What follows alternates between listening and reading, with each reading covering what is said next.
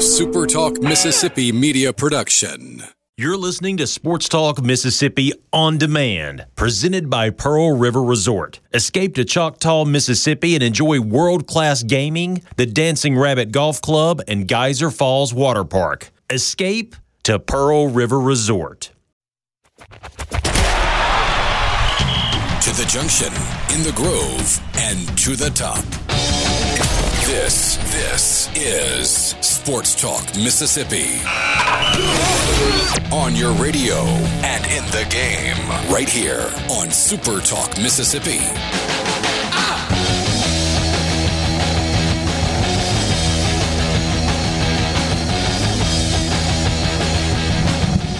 Tuesday afternoon, Sports Talk Mississippi. Streaming online with you at supertalk.fm. Glad to have you along on the 14th of January, the day after the national championship, a game in which LSU completed a perfect season. They went 15-0 and won 42-25 over the Clemson Tigers. Clemson had the lead, 17-7.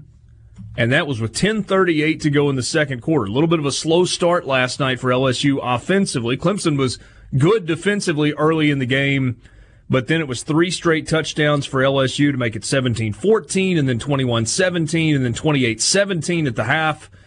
Clemson got close in the third quarter when they scored an early touchdown, went for 2, and converted it to make it a 3-point game. But all LSU the rest of the way, 2 more touchdowns, 1 to Thaddeus Moss, 1 to Terrace Marshall, and LSU completes a perfect season. And really, from about midway through the second quarter, through the end of the game, just dominated last night. Glad to have you along. C Spire text line is open, 601-879-4395. Would love to have you be a part of the conversation this afternoon. You can do it on the C Spire text line. C Spire, customer inspired. Michael Borky, Brian Haydad, Brian Scott Rippey, along for the ride this afternoon. Let's see. Borky, what's up? Oh, nothing. Just can't believe that I blinked because college football's already over. That's how it works, right? I mean, we spent a really long time counting down to the start of the season, and then it gets here, and we race through the regular season. Although I feel like the postseason lasted forever this year. Oh, so did halftime last night, which I guess we'll get to later. But of all the things that we need to fix in college football, I think the halftime length is one of them because that's just absurd. Halftime felt like it took longer than it will to get college football started again. Yeah, it was long. There was 22 minutes on the clock in the stadium, but they didn't start the clock until both on-field coach interviews for TV were done.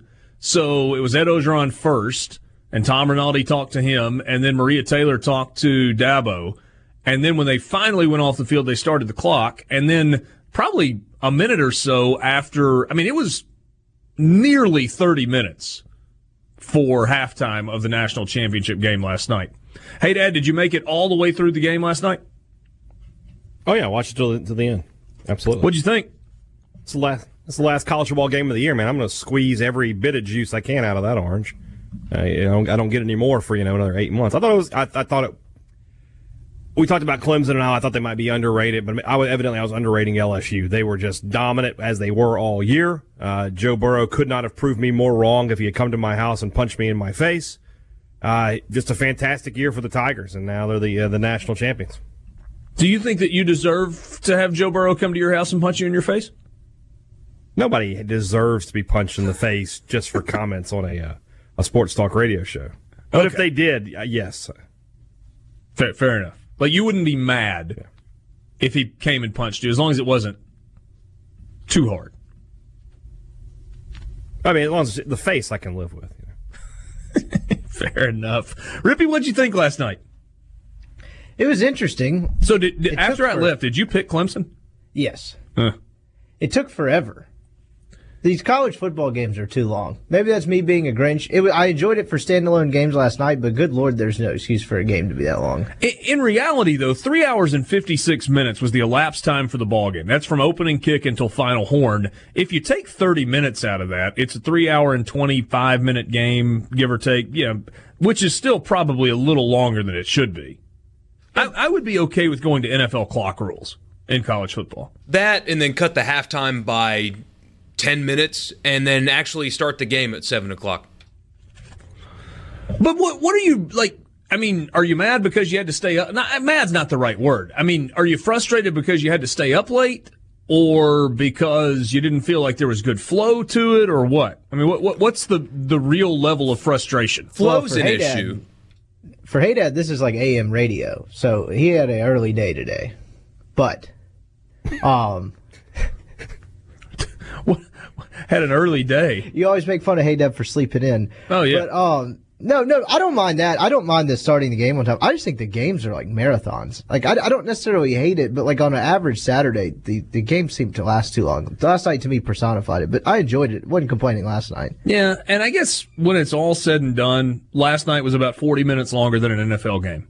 And I don't know that there's really any reason for the game to be 40 minutes longer than an NFL game, because the NFL has plenty of commercials that they plug in, right? Yeah, I don't anticipate that kickoff to final horn of the Super Bowl will be 3 hours and 56 minutes. That's what you had last night.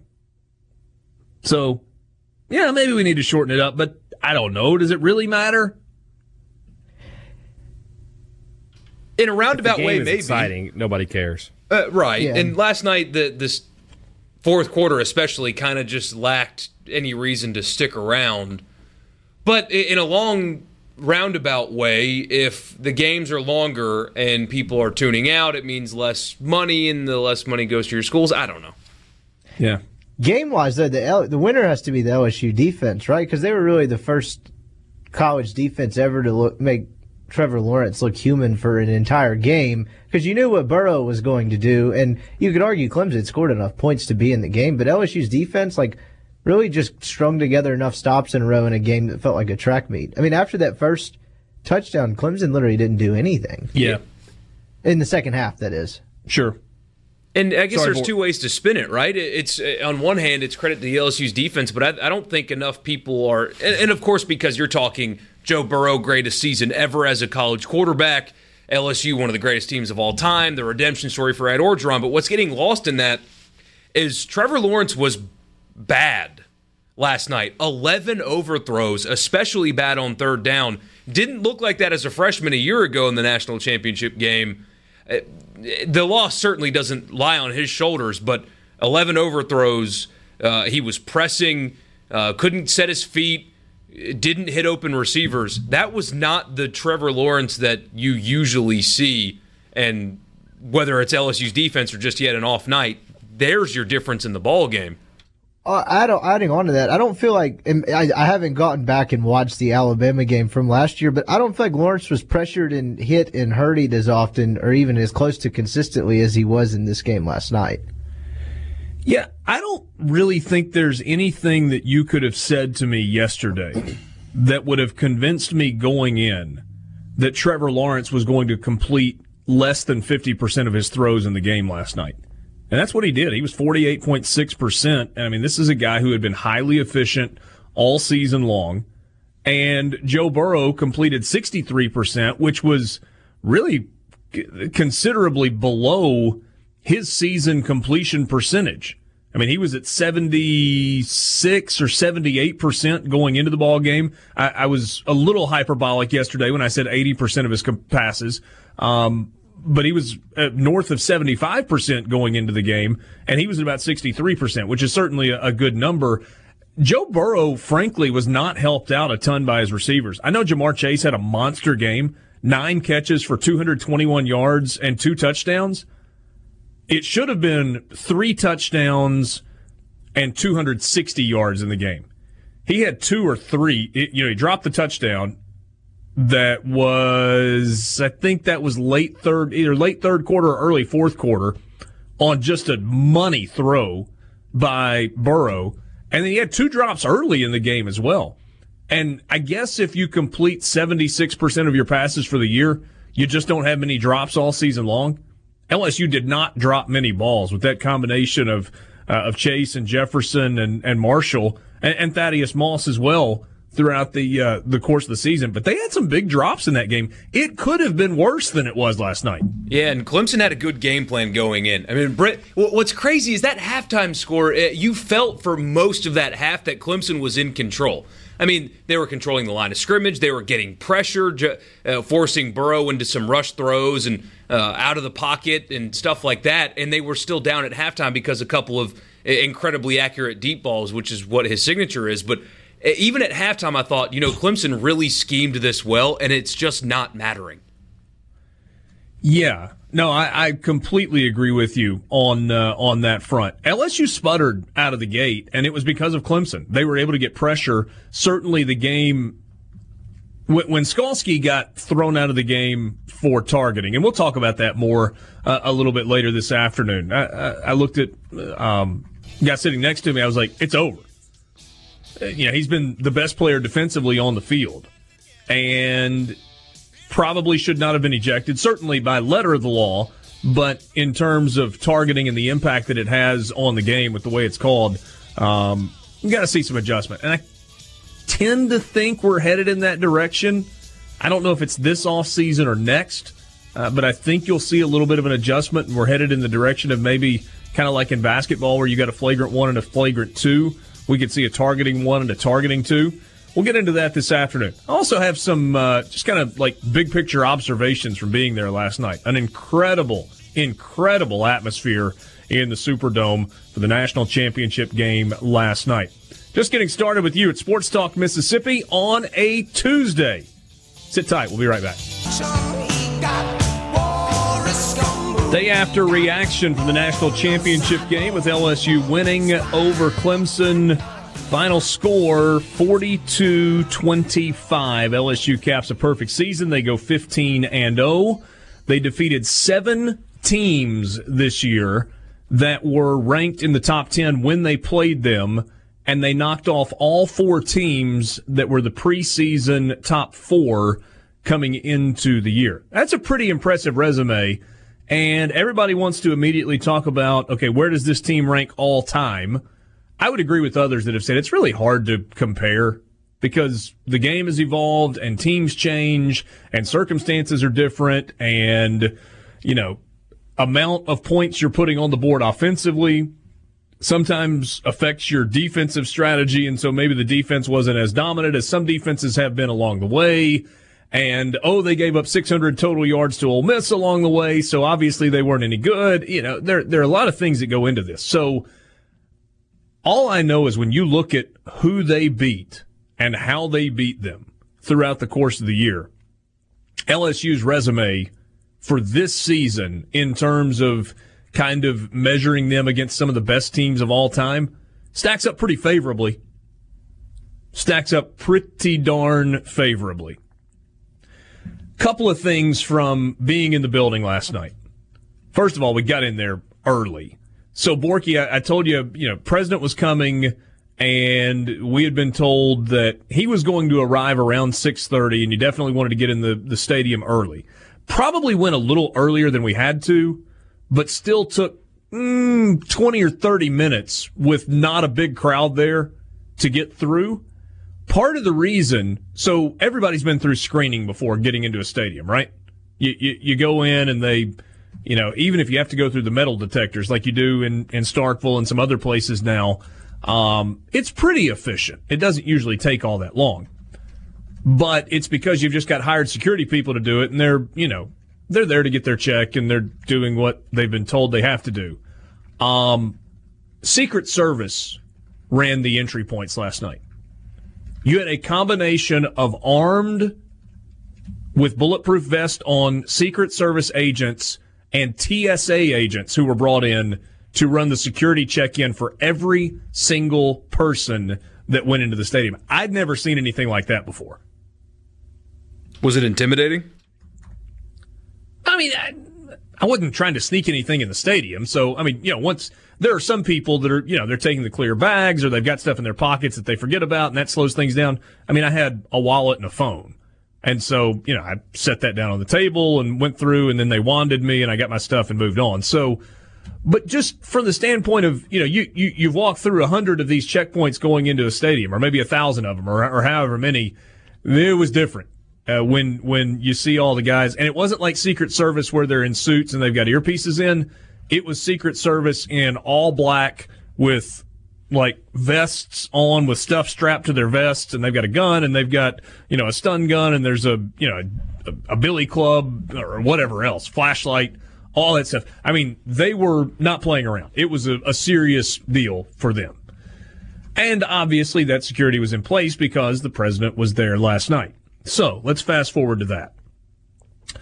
About 7 o'clock, teams clear the field, and then you've got all the pregame festivities. The bands have done their pregame thing. They're back in their seats.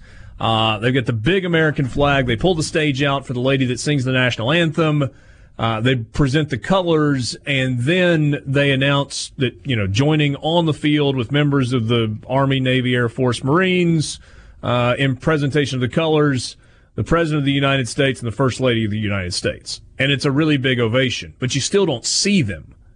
And then they kind of emerge from the corner of the stadium, through one of the tunnels that comes in, and they go, the first place you see them is on the video board even before they kind of make their way out, and it gets louder and louder. I went back and watched the video today, and there was a sustained 45 seconds of like loud yelling and applause and, adulation before that big USA, USA chant starts. And that's one of those things that kind of starts organically. So it starts in one part of the stadium, but it gets loud quickly. And then before you know it, you got 75,000 people that are chanting USA, USA. I get a little emotional with events related to military, pomp and circumstance, patriotism, whatever. Make no apologies for that. I just kind of get that wave of emotion where I feel like, my eyes well up a little bit, and you kind of feel the chill bumps pop up, on the back of your neck and running up and down your back. 100% got that last night. It was just a really incredibly moving moment, and I couldn't help but think that in a stadium there were 76,000 and change people there last night. Was everybody that was there a supporter of Donald Trump? Absolutely not. Of course not. But you didn't really hear any boos. Maybe they were scattered somewhere, but they were just completely drowned out by the ovation. And it was overwhelming, and I couldn't help it. I tweeted this earlier this morning as I was kind of thinking back on some of the games. I was reminded that Twitter does not equal real life. People are loud and boisterous on Twitter, and you have certainly, as it pertains to the current administration, a ton of loud dissenters on Twitter. And a lot of them are sports writers. And I couldn't help but kind of chuckle as I thought, some of those sports writers that love to take shots, they're just having to sit there and soak this in, and some of them are even having to write short stories that are going to go up about this, and it was not probably the story that they were hoping to write. Absolutely not. And then, of course, you got the whole, what do you expect in the South, as if he didn't win a bunch of states in the North, including Ohio and Michigan and Wisconsin. It's just the South where something like that happens. It's funny how things get contorted in sports media world. I had a friend, and I do not want to turn this into a political thing, but I had a friend that texted me during the game last night. He said, there's a great big country out there between Hollywood and the Hudson, and it's called America. Nice. Thought that was fairly fitting. Oh, and do you see, speaking of Twitter, who was the number 3 worldwide trend today? It was Vince Vaughn. Yeah, it was Vince Vaughn. Vince Vaughn has been canceled because during the game broadcast they showed the presidential suite, and Vince Vaughn was shaking hands with the president and also said something to Melania and walked away. So he's now an enemy because he made it a point to meet the president when he had the chance to yesterday. Yeah, I actually saw this, and I have some thoughts on this as well, because I was looking it up this morning because I was bored, and I was reading the events because I was like, why is Vince Vaughn trending? I was hoping maybe it was like Dodgeball 2 or something, but as I started looking through it, social media has become such a funhouse mirror and an echo chamber that now whenever there's something out there like that happens, people are now just assuming there are detractors or people angry, and so it becomes this big giant story without very many people actually angry. I noticed this on a local level where, when State was a little bit down the road and kicking the tires on Steve Sarkisian, I had people, some stuff I was tagged in, some stuff I was not, saying, it's not cool to make jokes about his alcohol thing. It's like, yeah, that's not profound, man. Like, every sane person on on Earth knows that. Just because two dudes on Twitter may have said something about it, or his past or whatever, like, that doesn't make it some profound statement. That also doesn't make it a thing. So I almost feel like we make things a thing just because we now assume there are people out there on the interwebs detracting. Because I couldn't actually find anyone mad. And I started searching Vince Vaughn, Red Pill, Vince Vaughn, all this. I couldn't find anyone that was actually mad. I don't know. I saw a screenshot of him or the little video clip that somebody put on there and then just clicked on it so that you could kind of get the replies to pop up. And there were people suggesting that all of Vince Vaughn movies should be boycotted going forward. That's fine, but how many people is that actually? I don't know. Anyway, those are just my thoughts on it. I'm not saying no one was mad out there. I just think it's become such a small dissenting group, we now assume it's larger when it comes to any issue, not just that. I was having this conversation with somebody in the office earlier today. I don't really care who the president of the United States is. If there was an opportunity to sit down and shake the hand or share a meal or have a conversation with the president of the United States, I'm in. Because it's the president of the United States. And that's whether it's Donald Trump or Bill Clinton, or George W. Bush, or George Bush the First, or Jimmy Carter, or Ronald Reagan. I don't really care. It's the President of the United States. What a cool opportunity. It's the most powerful person on planet Earth. And you get to just say, hey, nice to see you. Yeah. And pitch him on the Sick Radio Show podcast we have. Possibly get him on. Maybe join us. It probably would be good for ratings. I'm never going to stop watching Wedding Crashers. That's all I'm going to say about this. Are you? Love Wedding Crashers. Great movie. Hey, Dad, I actually YouTubed a couple of scenes after this. I'm not kidding this morning. It's on my YouTube recent history now. You better lock it up. You did not. I'm a little surprised that noted Bernie Sanders supporter is not actively boycotting Vince Vaughn. Scott, where was this shot? Was it on television? Because I missed it. Yeah, it was on TV. I don't know. I saw it on the Twitters. I missed it. It was kind of cool. The president was sitting directly above us in like one section over or one box over. And it was kind of cool looking down. I was like, what are all those photographers looking at? I was like, oh, the president must be up there. We'll be right back. Sports Talk Mississippi. All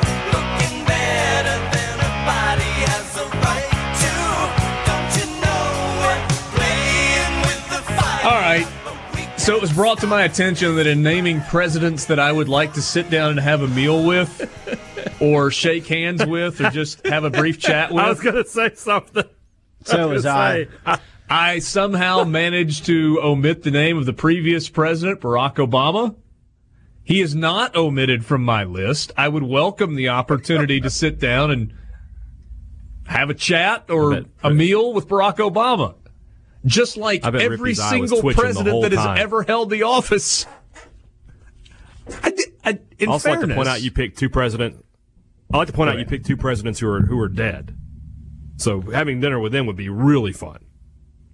In fairness, I did mention two Democrat presidents in that very short list.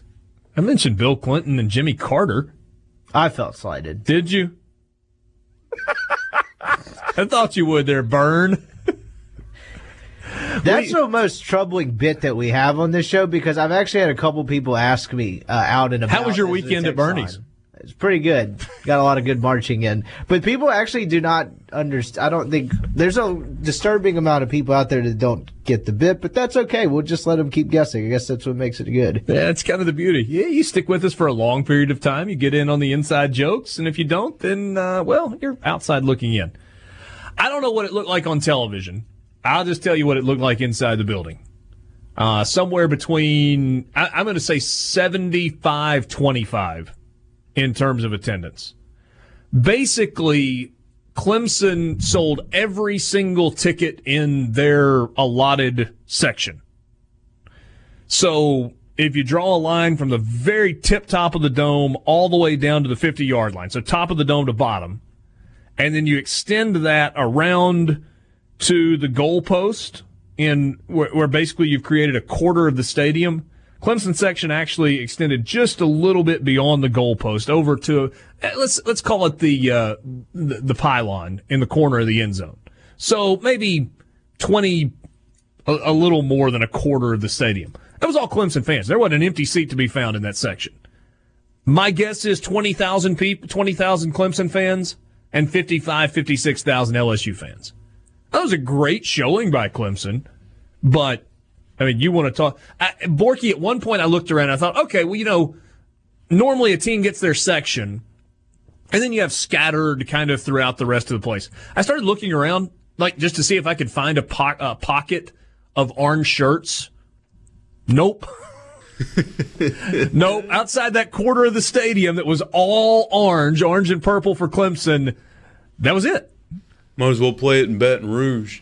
I've wondered how the well done the playoff and the way it's set up and the few teams that actually make it will hurt attendance and stuff moving forward. Because I mean, if you're a Clemson fan, you've gone to the ACC championship, which isn't far from where you are, but you've gone to the ACC championship every year for 4 years and multiple playoff games every year. I mean, not everybody's made of money. How often can you do these long, extravagant trips in consecutive weeks 4 years in a row? I think that's a good point. There is novelty when it's the first time, or it's the first time in a long time. But I would say in some ways Alabama is comparable. Alabama's got a great, huge fan base that travels exceptionally well. But Alabama's obviously going to have more people at the national championship game in Atlanta when it's at Mercedes-Benz Stadium or in New Orleans at the Superdome than they are in Glendale or in South Florida. Now they're still going to travel well, kind of like Clemson did last night. But the college football national championship game needs new blood. It got it last night, obviously, with LSU.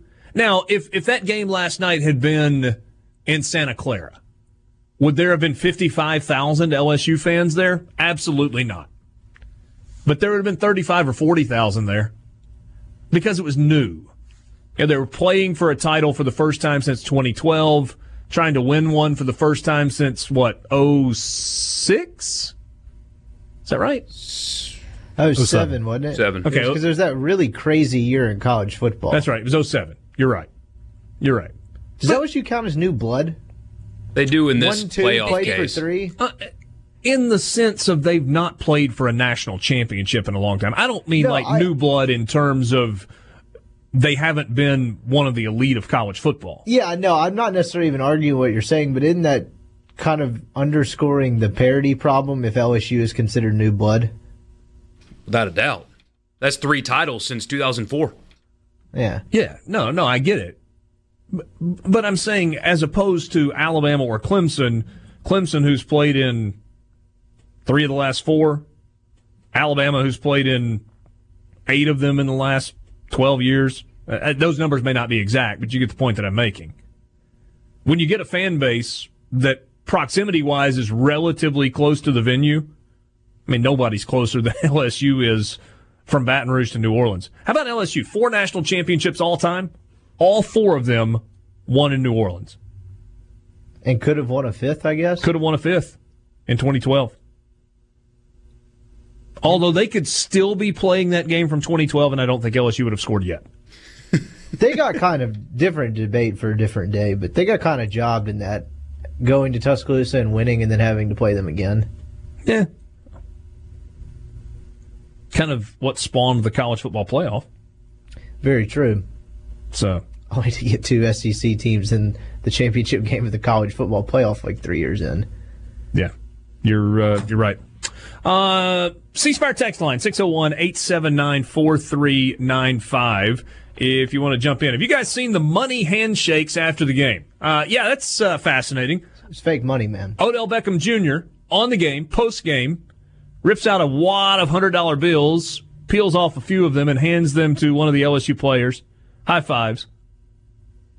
I saw somebody point out today that I'm always shocked to see Odell Beckham Jr. do something to draw attention to himself.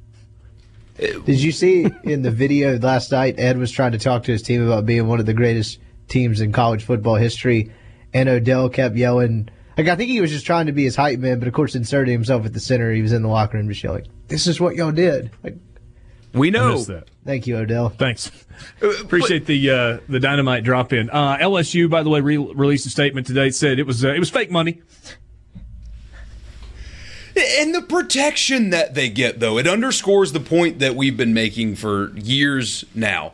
If that was not even a Mississippi school, if that was South Carolina instead of LSU, would they have gotten the protection that they've gotten today? Because that happened on national television in front of everybody. And LSU, and I respect the move because Odell Beckham's not walking around with fake hundreds. Like, he's not doing that. That was real money that he gave to a real college football player on national television in front of probably about 30 million people. LSU says it's fake money. Everybody knows it's not true. This was written on CBS today. How do you know it's not true? Do you have one of those little markers? Have you marked up the bills and then held it up to the light to look for the little seam in it? I have a functioning brain. This was in My CBS days in the today. restaurant biz, I had one of those. They were pretty sweet. Yeah. Of course you did. Sorry, Borky, I derailed where you were headed with that. It's okay. This is from an article on CBS today, like CBS, the rights holder to the SEC's biggest game. It's worth mentioning that the display very well could have been a publicity stunt with Beckham just having some fun with the players, appreciating what they accomplished this season. After all, it's against NCAA rules for athletes to accept money, and they likely gave the money back to Beckham once the camera stopped rolling. It was a skit. This guy, it was just a skit. It was a skit. The protection that sketch. LSU gets, I mean, that happened in front of everybody. If that was South Carolina or Vanderbilt or Missouri, it would have been, I mean, viral. Call the NCAA. Instead, Ed Orgeron has a funny accent, and people love New Orleans, so let's let it go. Charlie suggests if Ole Miss had done that, it's RIP to the football program. I mean, it happened to them, didn't it? Laramie Tunsil, when he got drafted, I'd have to say yeah. And that became viral. Oh, my God, everybody look. Odell Beckham literally handed a player $100 bills on national television, and nobody cares. Hey, Dad, you would have no problem with people handing you $100 bills on national television, would you? I have no problem with anybody handing anybody $100 bills on national television. You got the money, you want to give it out, by all means. By all means. I did appreciate Joe Burrow just completely disregarding no SIGs inside. Or the cop that tried to arrest him. Did you hear what Ed Orgeron said after the press conference? Joe Burrow goes, all right, guys, thanks, I'm out. Stands up to walk away, and Ed Orgeron goes, take it easy on that cigar, boy. I read that the cop himself was like, I don't think this is a big deal, but my commander does. So there was a police officer that went into the LSU locker room and said anyone smoking inside the building will be subject to arrest. I think he was laughed at. Coming in hot on the C Spire text line. I know the players personally. It was fake money. That's from Zach in Starkville. I bet. All right. Good to know, Zach. Who cares? I don't really fake care. Money, real money, whatever. Hey, if these guys made a few $100 along the way, good for them. It's the media thing that bothers me. Not that the kids got money. It's the protection that bothers me. I don't think they made a couple $100. Like, I don't think he was anticipating some sort of reward. It looked like OBJ just whipped out his wallet and was like, here, son, go have a good time. Jason points out, State got put on probation, got a bowl ban, etc., because someone loaned Kevin Fant a few bucks to buy some bleeping tires, which he repaid within a week. Of course it's RIP to State or Ole Miss with money swapping hands on live television. It's fair. I'd have to say yeah. Real, fake, or otherwise. How about this? How about the expense of traveling to a series of postseason events? My wife's family is all Clemson fans. They've been to the 2 of the championship games and the Sugar Bowl in 2017. Their mindset is they're going to go to as many playoff opportunities as they can. They've never gotten to witness this type of success, so they're going to soak it up. As a State fan, I'd be taking out loans and doing everything I could to be at the playoffs if we started having the success Clemson is having. I get that. Completely get that. I think lots and lots and lots and lots and lots of people would do that the first time around if that's what it took to be at a semifinal game and then a national championship game. If it happened in 2021 and then happened again in 2022 and then 2023 was a trip to the Sugar Bowl and 2024 was back to the playoffs and so was 2025, I think some of the people who were willing to basically mortgage their future quite literally to go see something that they had already seen 3 times, you might have fewer people do it then. And then there are people who've got plenty of money and they go to all tractors to mortgage here in Starkville. What was that, Haydad? Only so many trailers and tractors to mortgage here in Starkville. When we spent most of them going to that College World Series trip a couple of years ago, according to Mike Patrick.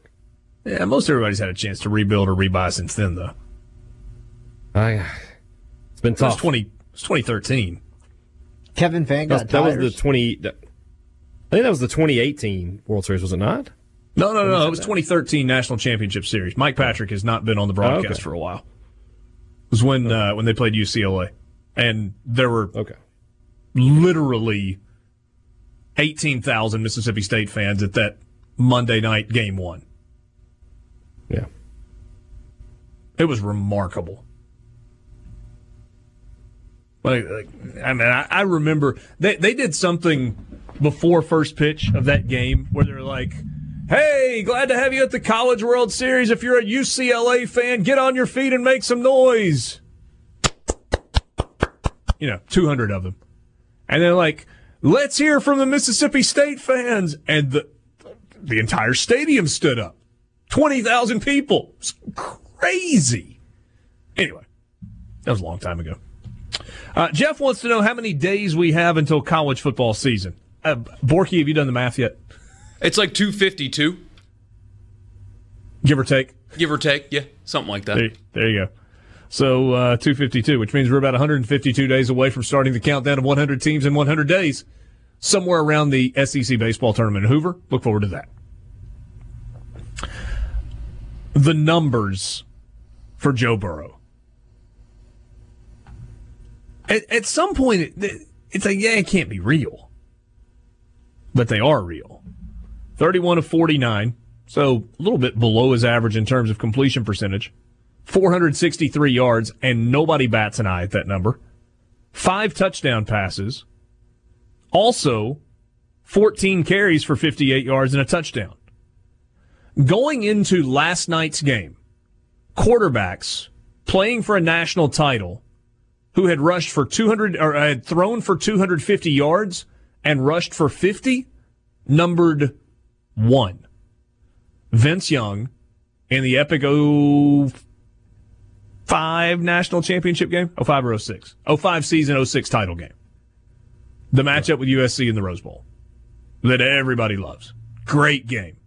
He's the only quarterback that had ever thrown for 250 and rushed for 50. Joe Burrow did it in the first half last night. When he had a great game plan against him. Yeah. He was 2 of 6 for 6 yards to start the game. The bulk of it had to come on that ballsy second half call at the end of the half.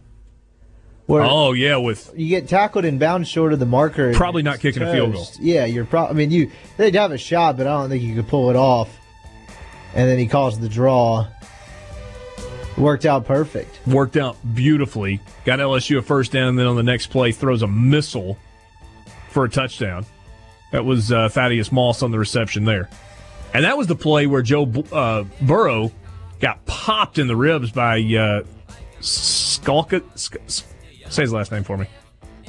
Skalski. Trying to make it Skalkas. Skalski. Clean hit. I mean, that's how you play defense. And there was a little bit of question as to whether or not Joe Burrow was going to come out and play in the second half of that ballgame. He did, and played well for as long as he needed to. And just kind of puttered his way through the fourth quarter as LSU won a title.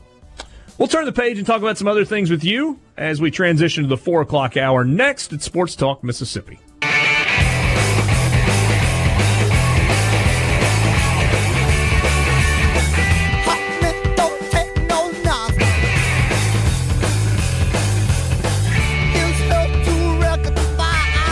Mississippi with you on Tuesday afternoon, January the 14th. Glad to have you along. Richard Cross, Michael Borky, Brian Haydad, and Brian Scott Rippey. Sports Talk on Super Talk Mississippi. Don't forget, if you missed any of the show, you can always go back and get it on demand via the Sports Talk Mississippi podcast or listen online at supertalk.fm. Thanks for being with us this afternoon. A lot of national championship game conversation. We'll get to some basketball coming up as both Ole Miss and Mississippi State are in action tonight.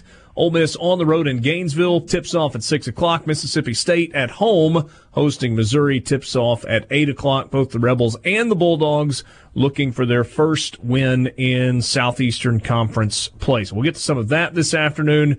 We'll get a little more into the baseball conversation with just the high penalties that have been handed down for the Houston Astros, with something similar expected with the Boston Red Sox coming in the I should say in the days to come. So all that is going on right now. Let's one more thought on the national championship game. So let's just ask the question generally, and then we'll look at some specific numbers to maybe influence the answer one way or the other. Joe Burrow, greatest individual season in college football history, yes or no? Rippy.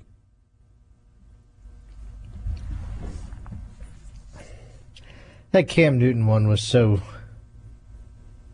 ridiculous, and I feel like he had less help. I would agree with that.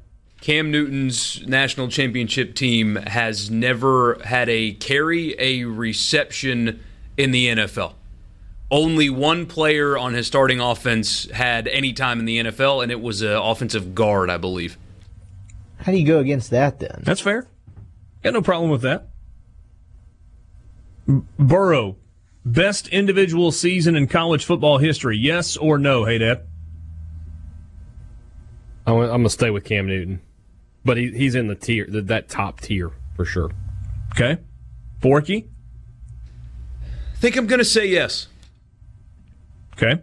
The numbers, of course, he had talent around him, but dominating the SEC the way he did in the manner in which he did, it's hard to ignore. Joe Burrow, national champion, MVP of the national championship game, MVP of the college football playoff semifinal game, MVP of the SEC championship game, Heisman Trophy winner, won all the awards. Like all of the awards. The Maxwell Award and the Davey O'Brien Award and the Manning Award, all of them. He won them all. Plus the bronze statue that is, the cherry on top. First quarterback in the history of college football ever to throw for 60 touchdown passes in a season. No player that has ever played the game, quarterback, running back, receiver, has been responsible for more touchdowns in a year. 65.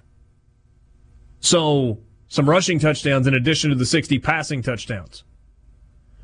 Joe Burrow set an SEC record with 5,671 yards. In the college football playoff title game / BCS championship game era, nobody has been more responsible for more touchdowns than Joe Burrow. 6. If you want to expand that by one more note, in the college football playoff era, nobody has been more responsible for more touchdowns in the combination of a semifinal and the championship game. 14. In his last 2 games, the 2 games that ultimately determine whether LSU is national champion or not, Joe Burrow is responsible for 14 touchdowns.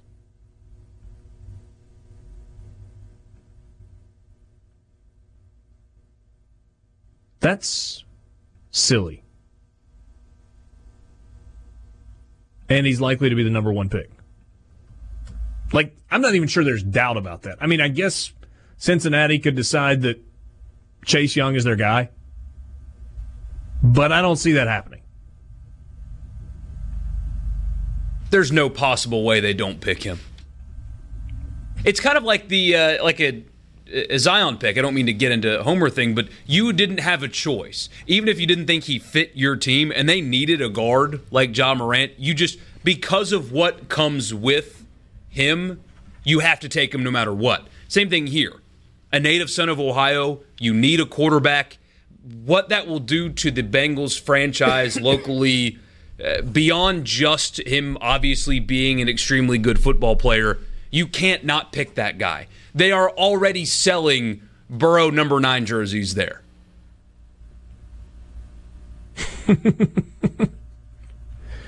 You know, the whole name, image, and likeness thing that we kind of kick around some, when I look around and see the number of number 9 jerseys that were in New Orleans, and maybe LSU fans wear more jerseys than most fan bases, it's kind of hard to argue that he doesn't deserve a little bit of that. Yeah, and there are thousands. I think it was Manziel where they said after licensing and everything would have only net like $50,000 from his jersey sales, and I kept thinking, well, that sounds good. Only $50,000. Yeah, that sounds pretty good. Maybe you should let him do it. Yeah. Yeah, maybe so. If it's only $50,000, what difference does it make anyway? I mean, what's that? I mean, how many authentic Joe Burrow jerseys were sold this year? I mean, I bet I saw 500 Joe Burrow jerseys in the last 2 days with Burrow spelled on the back on the nameplate, Burreaux. Those have all been done since senior day. So what do you think? 10,000 Joe Burrow jerseys? 20,000? Probably fair, and maybe even conservative. So for him to only get $50,000 out of that, I mean, his cut would be, the royalty would be like $5 a jersey. Okay. I bet he would take it. Yeah, I think he would. And I mean, I know he's going to have $1 million+ millions of dollars coming up in just a few months. I still bet he'd take it. I mean, find a person who has a net worth of 7 figures plus and offer them $50,000 and say, hey, do you want this? Or, you're already a millionaire. You probably don't need it. No, I'll take it. Thank you. Thanks. Sure, he'd be happy to take it.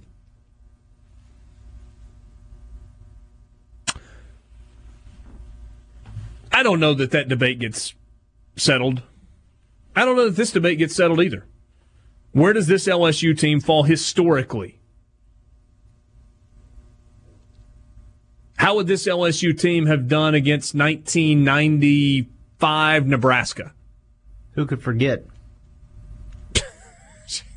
Hey, Dad, this is a you and me conversation all of a sudden. It sure is, yeah.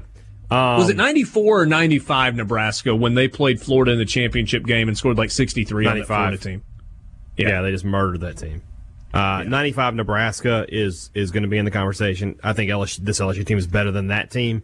I do not think they're better than 2001 Miami. What about last year's Clemson? They also went 15-0. They did. No. The gold standard for me is 2001 Miami. That team is not going to get topped anytime soon. LSU's resume is better than that 2001 Miami team. They had 4 wins against top 10 teams. 4 wins against top 15 teams. But that Miami team would have beaten any team they played. If you could drag anybody back. Look at the pros on that team. I understand that, but we judge that team differently because of the pros after the fact. They weren't all pro Hall of Fame NFL guys when they were playing. They just kind of eventually got there. I saw someone last night when someone was having this debate, and granted, this guy works in the Florida State in-house media wing, and I know him just from different stuff over the years. He said, this is a great conversation to have. It would have been fun to see 2013 Florida State go up against this team. It's like, is that team in the conversation? I've never heard that one thrown out there before. They're not in the conversation. Jameis would have thrown 7 interceptions. Yeah, weren't they down 21-3 in that game? They were. They were. I mean, they were down in the ACC championship game that year to somebody. I want to say, I can't remember who it was.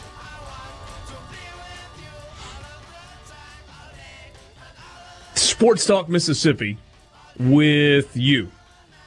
Let's talk some hoops when we come back.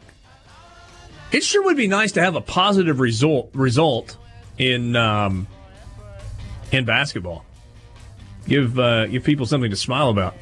Hey, real quick, when LSU was clicking offensively, kind of really got it going in the second quarter last night, and Clemson had the player that went down with the cramps, and you had all the boos. Did they show Ed Ogeron on television? Do not remember. Not that I remember. He was going after Dabo. Like, he was out on the field looking at the Clemson sideline, pointing and yelling at Dabo. It was beautiful. Beautiful. Let me stand next to your fire. Back with you, Sports Talk Mississippi. Good to have you along. Richard Cross, Michael Borky, Brian Scott Rippey, Brian Haydad. Let's talk some basketball for a second. Or maybe for a few minutes. Mississippi State tonight at home against Missouri. Ole Miss on the road against Florida. LSU is at Texas A&M. Those are the three games happening tonight involving SEC teams. Let's take them in order. Ole Miss plays at 6 at Florida. Borky, the line was 11.5. I looked a little while ago, and I think it has ballooned to 15.5. Must be the absence of Hadim C. That was as of about 9:30 this morning, so that's a massive jump. Yeah, well, ESPN's still showing it at 11.5. So there's some different places maybe. 15.5 though. Well, somewhere between 12 and 15. We'll just call it that. For Florida hosting Ole Miss tonight. Florida coming off a loss against Missouri. Ole Miss coming off a home loss against Arkansas. Rippy, the Rebels are sitting at 9-6 right now. They are 0-2 in the SEC. And if we're just being candid, this thing feels like it is perilously close to going off the tracks. Do you agree? Yeah, I would say you're reaching that point. I mean, you're already shorthanded with a couple injuries. No Hadim C tonight. Team has not shown really any ability at all to score. So, yeah, I would say that because you've got a road game that you're not even close to favored to win. And then you have LSU at home who did beat that Arkansas team you lost to. And Arkansas didn't play particularly well for long stretches of that game against Ole Miss. So listen to the stretch coming up. At Florida tonight, Florida's okay.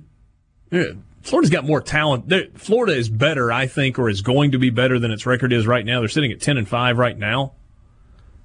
In SEC play, they are 2-1. So this is one that Florida's got to win. Florida, LSU, at Tennessee, at Georgia, host number 4 Auburn, at LSU. Sitting at 0-2 right now, that is an unfriendly stretch of games over the next 3 weeks. Yeah, I mean, you had a chance to sort of ease into conference play. You played A&M, who, granted, looks better and is playing better. Got a road win at Vanderbilt, but not really saying much. It's a game they definitely should have gone and won.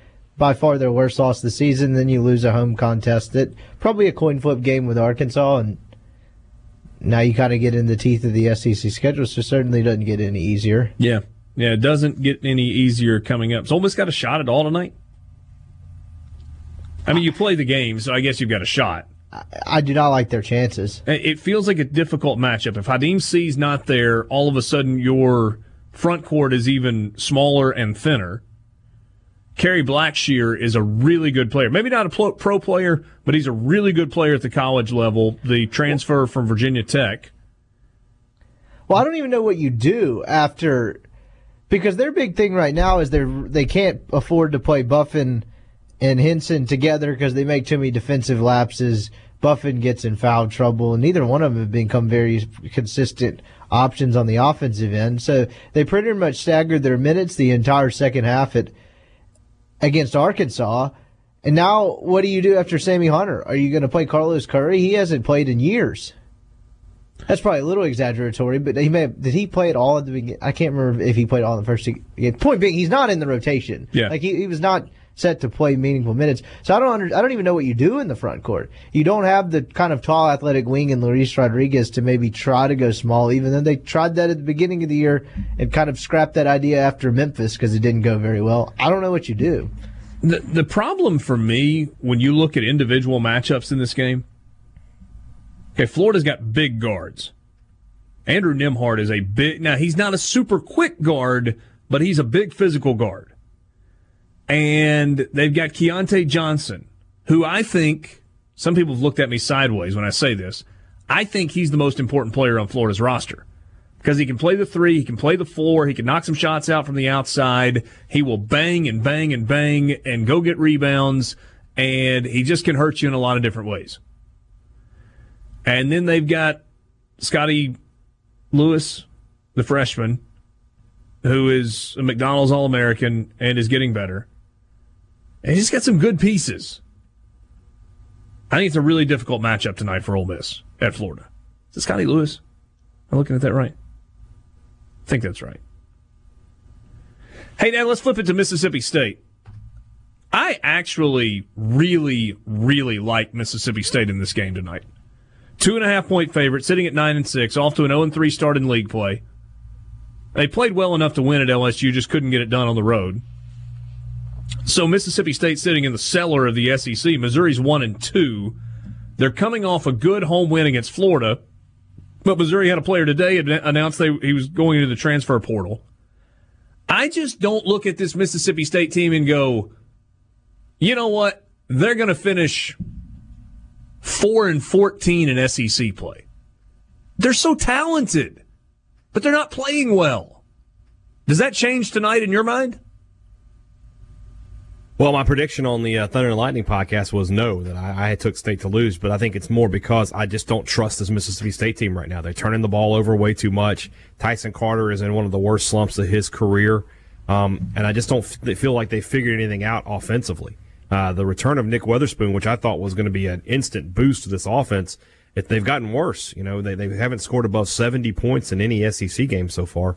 They have a lot of issues. And it's bigger than just what some of what they're doing, play by play there. The way that this team plays, and you brought it up when you saw them play in Jackson, that it feels like this is a team that should be going up and down the court with the athletes they have, and they're playing this grinded out style, and it's not working. It's just not working for Mississippi State right now. So I won't be surprised if Missouri comes in here and gets the win. I don't think Mississippi State is playing smart or fundamentally sound. They're turning it over too much, and a handful of those turnovers are, if we're going mixed sport metaphors and you're going to tennis, you're calling them unforced errors. But it's almost like they're even more than unforced errors. It's just like, whoop, here you go, take it. Okay, you can have it. And it's like happening 2 or 3 times a game. And this sounds like a basketball coaching cliche, but it's a real thing. You hear coaches talk about, especially in conference play, you have to value every possession. Like, every possession has to matter to you. You need evidence of that?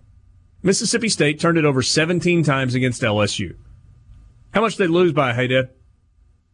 1. If you had valued one possession that you gave it away that led to points for LSU, you know who wins that game? Mississippi State. Just simple math.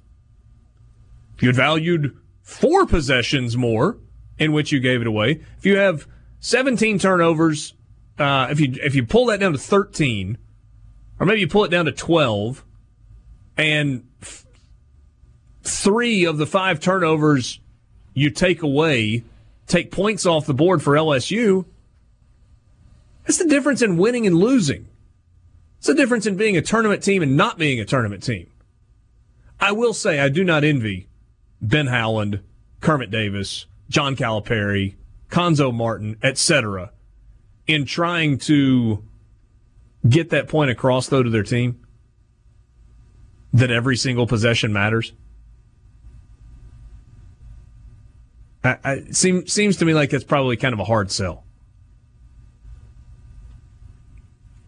Looking at the schedule ahead for Mississippi State, like we did with Ole Miss.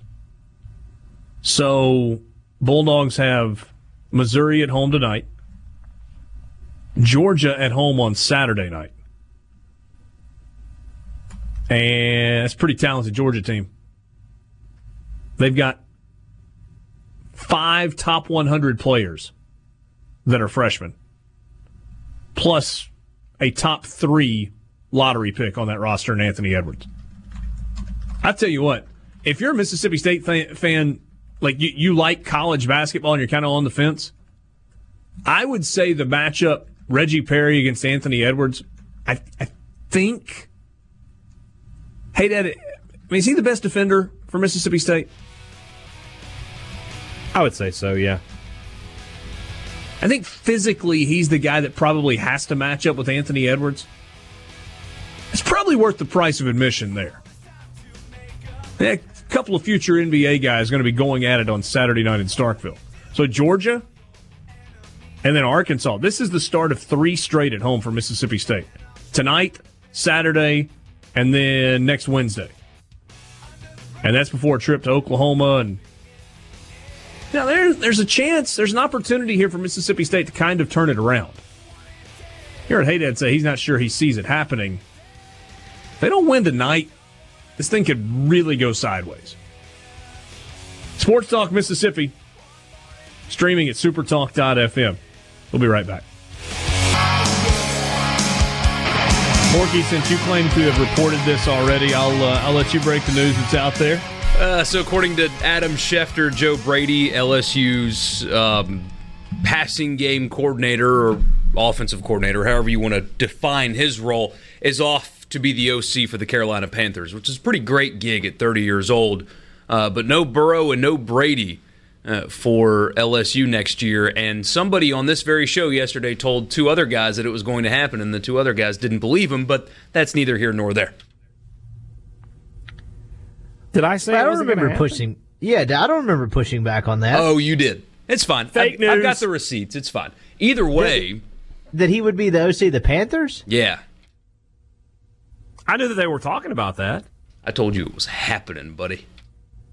Oh, okay. Okay. You just know so much over there. Who needs Adam Schefter when you got Michael Borky? Yeah. I mean, I'm not even one of the beat guys here, and I can still break news. Imagine that. In the NFL, no less. I know. Not even on my beat, which is just planning this show. But so, all right, what does it mean for LSU? That's the question, right? Is now, what does LSU do? In the news broke during the game yesterday that Houston's quarterback, who they claimed was redshirting so he can stay at Houston, even though everybody knew that he was going to transfer out of Houston, De'Aaron King, he announced that he was transferring last night. Does LSU go the portal route? Because if you're talking about talent, I don't know if what they have behind Joe Burrow is equal to what they got from Joe Burrow. So do they try to go the transfer portal route? But now what do you do without Joe Burrow? Hold on a second. Yeah, you do. You just said, I don't know if what they've got behind Joe Burrow is equal to Joe Burrow. It's not. I was trying to be nice. No, it's not at all. The single most prolific season for a quarterback in the history of college football. With no disrespect intended to the Mississippi and Miles Brennan, he ain't Joe Burrow. Sorry, carry on. No, but that's the question. Is now, I mean, this Cinderella story, what does it look like in 2020? What's the follow-up act? What is the sequel? Whatever metaphor you want to use. Because this seems difficult. The only 2 things that were different from LSU football 2018 and LSU football 2019 were those 2 guys, and now they're both gone.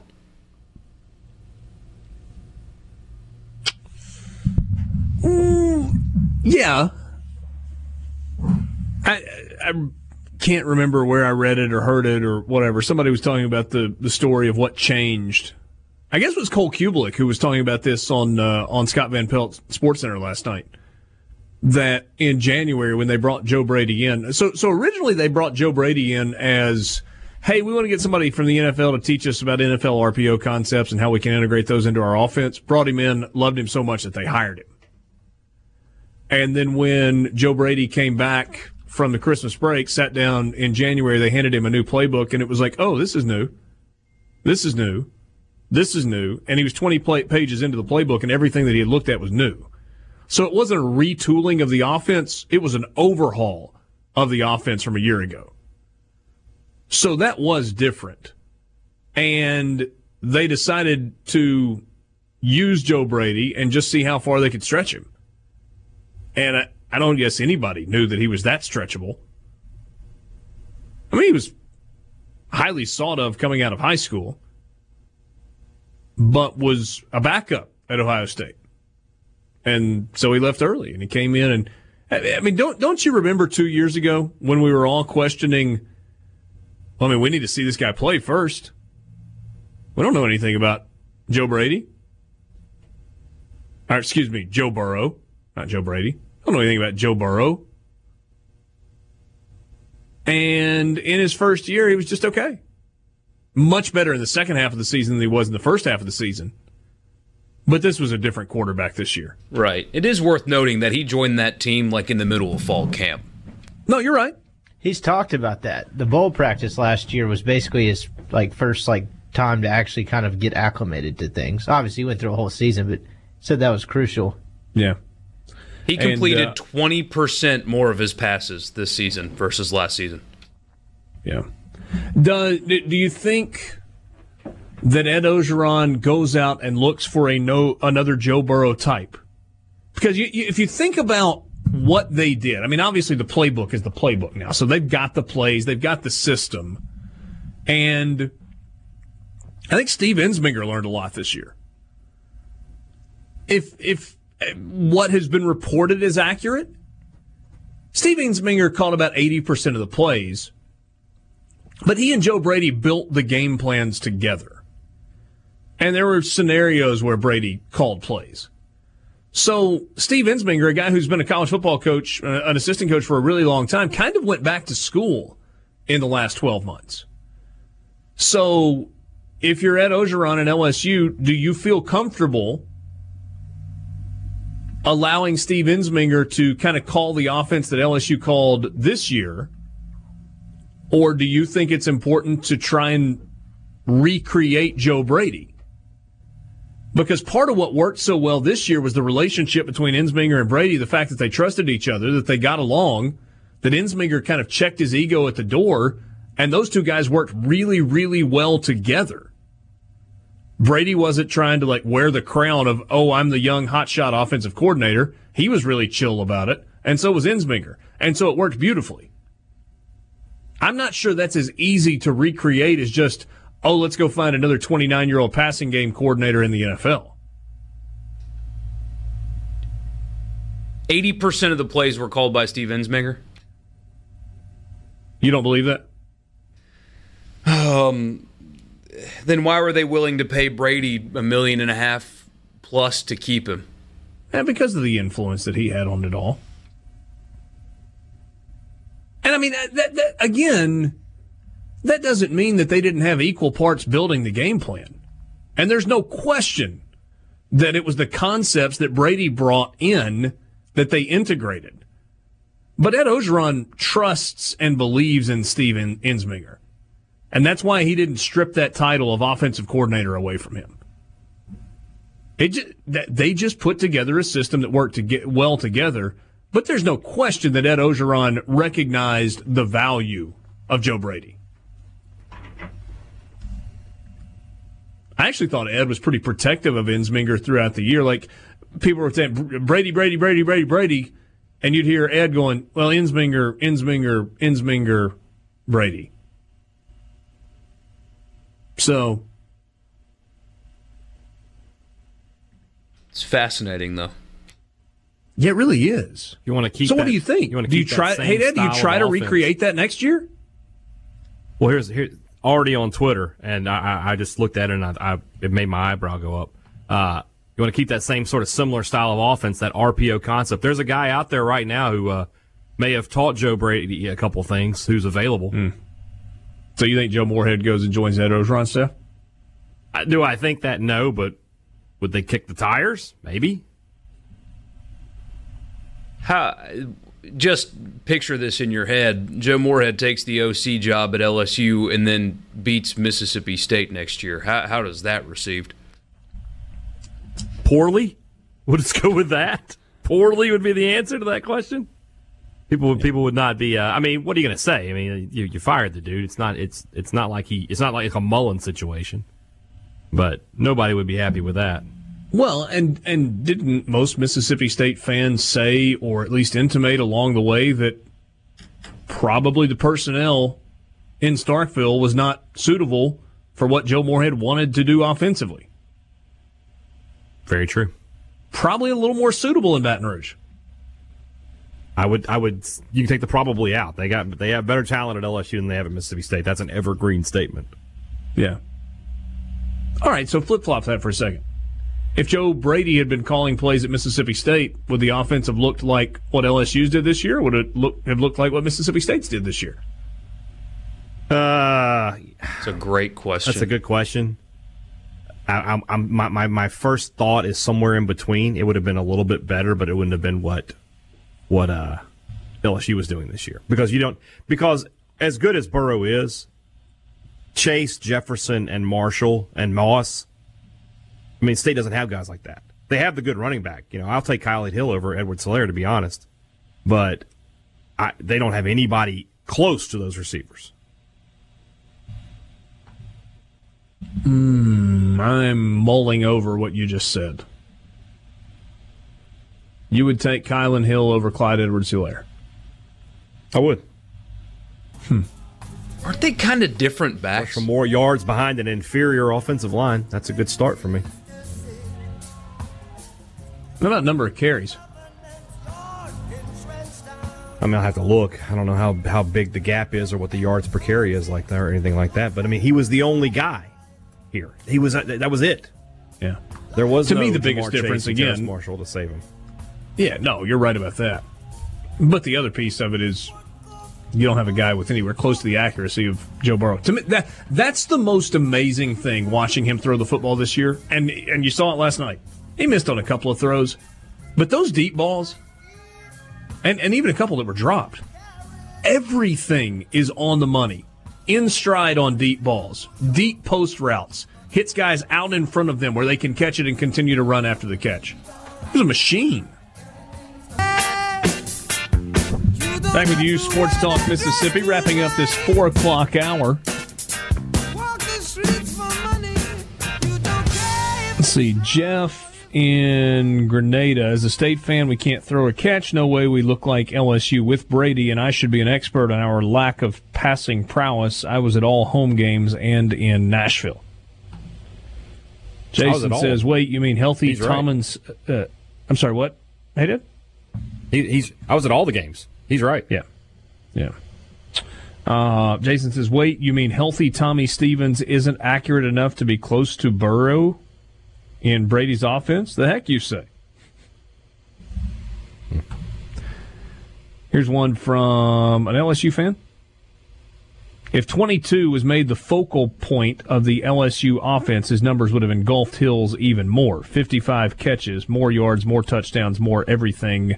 You can't even make the comparison. I just did. You did? You actually can make it. Did play in 2 more games, right? He played in... Edwards-Helaire played in 3 more games. Is that correct? Clyde Edwards-Helaire had 215 carries for 1,414 yards, 16 touchdowns, and averaged 6.6 per carry. Kylan Hill in 2 or 3 fewer games, 242 carries, 1,350 yards, 10 touchdowns, 5.6 per carry. So I mean, you can have a personal preference one way or the other. Well, I'm saying it's not that far apart, and he's playing behind LSU's offensive line with LSU's passing game opening up everything for him. That's what you're telling me. I mean, I can make the comparison. It kind of is that far apart. It's 30 fewer carries, 100 more yards, 6 more touchdowns, and a yard per carry more on average. What are we debating? I mean, superior talent around him. I'm just saying. Yeah, it's like fine. Trying to argue anything else. Look, man, you prefer Kylan Hill. That's fine. I don't think there are many people that would would pick Kylan Hill over Clyde Edwards-Helaire, but I think he certainly would be good in that offense. Another message. Kylan Hill over Edwards-Helaire. How long did you party after the game? Hey, Dad. You're getting beat up on this comparison. Well, I'm just going to, have to take it, I guess.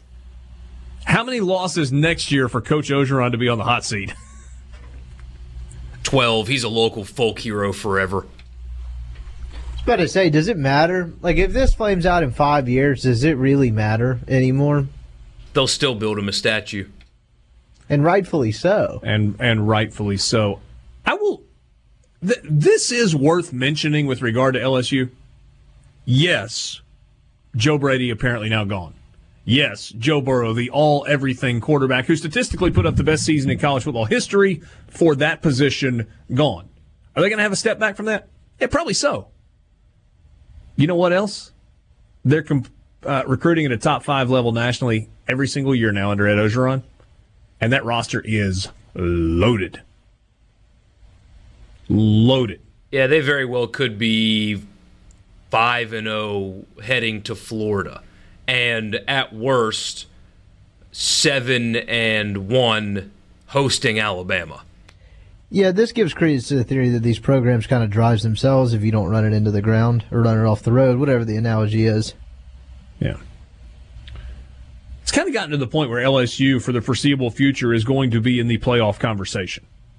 May not always be there. Well, I don't know. I guess we'll see next year. They could sink. I mean, they very well could slip back into the back end of Les Miles' coaching career, 9-3, 8-4.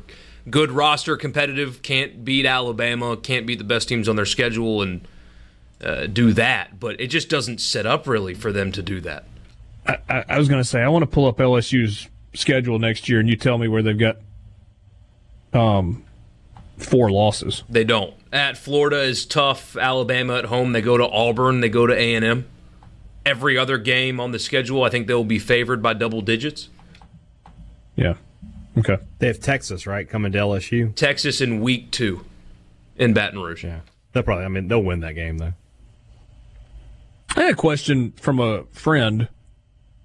It says, was Brady a big influence in helping Burrow significantly improve in his accuracy from a year ago?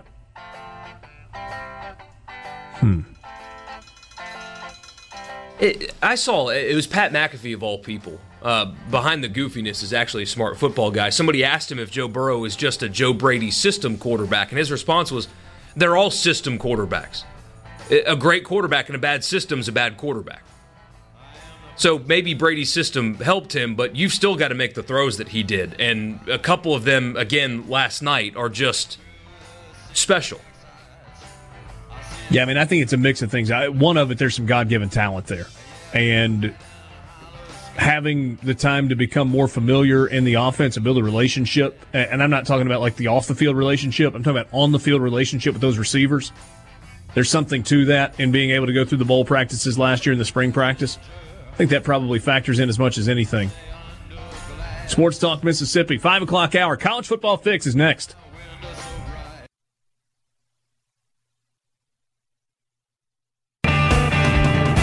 Sports Talk Mississippi with you on this Tuesday afternoon. Thanks for being with us. Richard Cross, Michael Borky, Brian Haydad, and Brian Scott Rippey. Sports Talk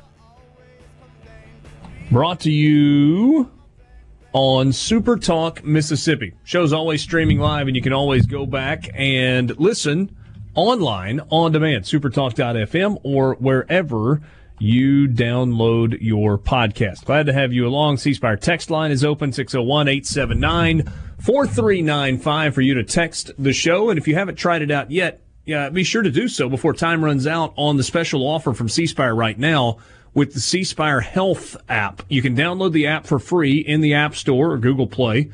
If you're a C Spire customer, for a limited time, a $29 visit with the doc. You can avoid the lines, avoid cold and flu season by going to the doctor's office, by having an appointment with on your phone. Go online to the C Spire Health app, schedule an appointment, visit with the UMMC clinician. They will diagnose whatever issue it is that you're having, and if you need a prescription, we'll send it to the pharmacy of your choice. Only $29 for C Spire customers for you to try out the app and see if you like it. And in most cases, just trying it out, it's not going to cost you anything. I mean, it'll cost you the $29, but that's less than you would pay probably in a co-payment, co-insurance with your current insurance provider. So give it a try and avoid all the germs. Makes a whole lot of sense. Time right now for the College Football Fix. College Football Fix is driven by Ford and your local Mississippi Ford dealers. Big emphasis on Ford SUVs right now. Stop by your local Ford dealer and test drive the SUV of your choice, whether it's the Explorer or the Expedition.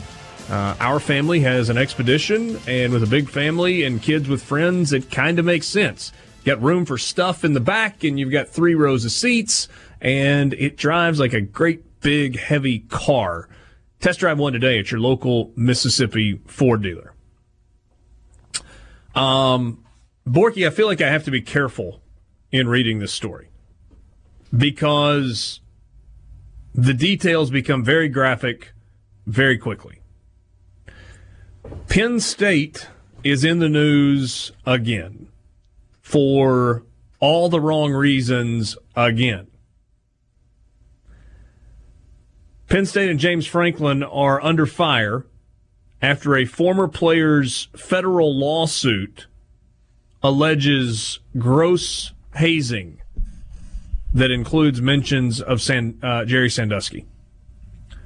Former Penn State player Isaiah Humphries has alleged that Coach James Franklin ignored violent sexual hazing on the Nittany Lions football team, which included some players telling underclassmen, quote, "I'm going to Sandusky you," close quote.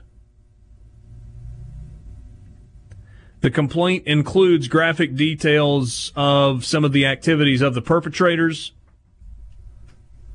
A lawsuit was filed on behalf of Humphreys in U.S. Middle District Court against Penn State, James Franklin, and defensive tackle Damian Barber, and also identifies linebackers Micah Parsons and Jesse Lukita and defensive end Yetur Gross-Matos as the leaders of the hazing efforts. Jerry Sandusky is currently serving 30 to 60 years in prison. You probably know why. How does this happen? How does this happen? I mean, I get how it happens. How does this happen at Penn State? For whatever it may be worth, they released a statement, and it says this, quote, "The university has established processes in place for responding to claims of potential misconduct in accordance with our processes. The Office of Sexual Misconduct Prevention and Response and the Office of Student Conduct carried out investigations of the plaintiff's claims independent from athletics. In addition, Penn State police investigated the related allegations and forwarded the results of that investigation to the district attorney. He reviewed the case and decided that no charges would be pursued." And forgive me for being cynical, Penn State has, because of their history, removed all benefit of the doubt in an internal investigation into a matter like this. Yeah, I'm with you. Penn State gets no benefit of the doubt in my mind, which is sad, and that's unfair. But it's reality. You know who else doesn't get the benefit of the doubt? James Franklin. James Franklin. Say what you want. He attempted to cover up rape at Vanderbilt. Is that overstating it? Like, I'm genuinely asking, am I being unfair? Am I overstating when I say James Franklin attempted to cover up a rape at Vanderbilt involving multiple Vanderbilt football players when he was the head coach? Is that overstating it? Well, according to the case file, years ago, he contacted the victim. Before police could? Yes. So the answer is no, I'm not overstating that. And now, reportedly, did not really do anything to stop this.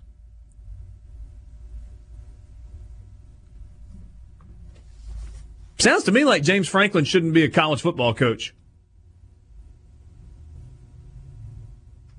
Lob all the grenades you want to. So, Richard, you're being judgmental. You need to wait until you hear all the facts. You're right. I do. And I am admittedly not a fan of James Franklin. I think he's a good football coach. I think he's a great football coach. I think he's a good football coach. But seems to be a bit of a pattern here, right?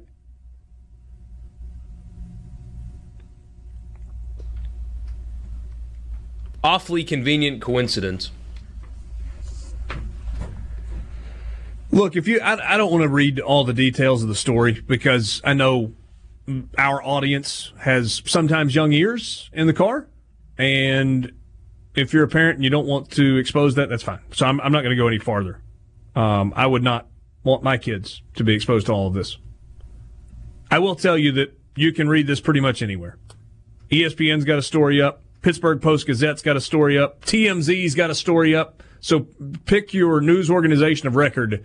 You can go in and read the details for yourself, and you decide. Is this just a horrible coincidence? Is it just bad luck for James Franklin? Is it a cultural issue at Penn State that they were never able to get away with? What if it's a combination of things?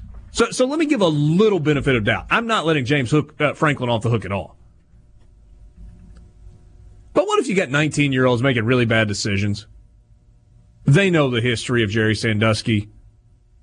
But that doesn't mean 18, 19, 20-year-olds don't make really poor decisions and crass jokes.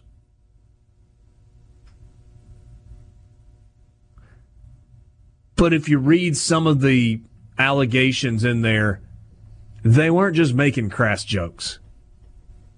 There's a lot more to it than that. Alleged.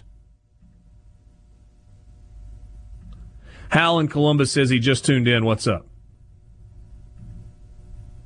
There is a story that's extremely disturbing, Hal, in which a former Penn State player, former from just a couple of years ago, said he couldn't take it anymore and had to get out of the program and transferred from Penn State to Cal, has filed a federal lawsuit against Penn State for hazing using activities and language that are consistent with some of the things that were brought to light under Jerry Sandusky.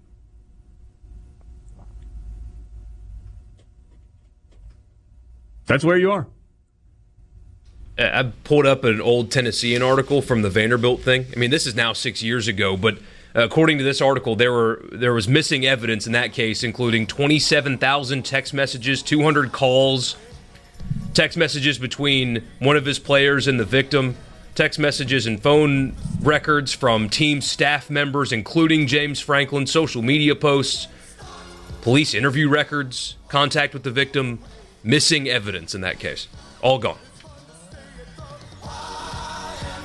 Look, man, go read the story yourself. If you want to read the allegations, feel free. But the allegations, if they are even partially true, are full of sexual assault. Player on player, teammate on teammate, sexual assault at Penn State. And the name Jerry Sandusky was used as a punchline. Almost even as a verb. It's your college football fix. Back with you, Sports Talk Mississippi, streaming online. And a text message. I'm not going to share my response because it was more graphic than what I want to read on the air. But we had somebody that said, I played college ball. I was held down and my head was shaved as a freshman, but I didn't sue my freaking coach. Hazing happens everywhere. Yes. Not this kind of hazing. hazing. Yes, it does. Hazing happens everywhere. This wasn't hazing. This was sexual assault. Yeah. Read the story. Here's another text. I'm not trying to be glib about sexual assault, but so many of us that played sports saw things in the fieldhouse dressing room that crossed every line of good taste but wasn't criminal. Could someone in this story have an axe to grind? Sure. Could. But when I read the detail of the allegations, I am led to believe that there is more than just an axe to grind here. And even if all of it is not true, if half of it is true, then you have an unbelievably large problem at Penn State. But, man, I'm with you. Man, mooning somebody in the locker room, guys getting popped with towels when they're getting out of the shower. I mean, that's hazing. Sure. I'm not being a prude here. At all. Read the story, and you tell me if you don't have a problem with it. And again, it's everywhere. You can read the TMZ version. You can read the Pittsburgh Post-Gazette version. You can read the ESPN.com version. I'm sure it'll be on mainstream news sites before long. This will be a national story that may take a couple of days to get out there, but it will be everywhere. So before you come at me with, and I'm not being flip. I'm not being flippant when I say this. And I'm not talking down when I say this at all. Before you come out with, oh, Richard, don't be judgmental. It's hazing. It happens everywhere. It's not. I know. I got no problem with that.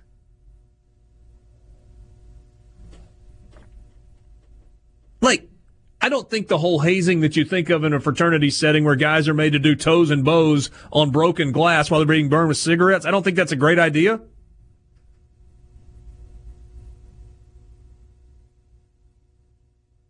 But this is altogether different. It is altogether different. And Mark says that I started out by saying they don't get the benefit of the doubt. I agree. They really don't. But it's like as we talk about it, I'm even trying to give Penn State a little bit of benefit of the doubt.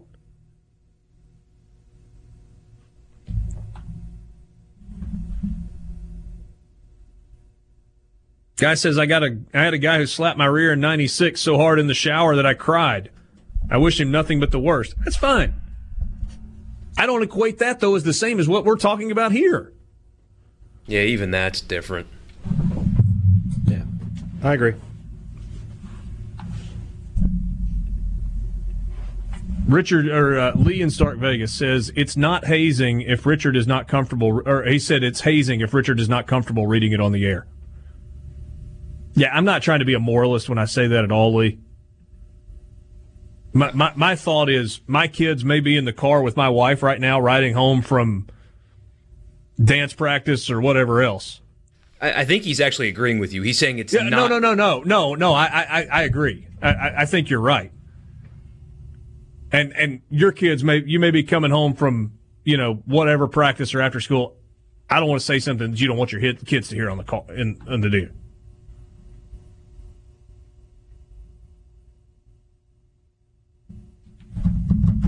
You want to be a part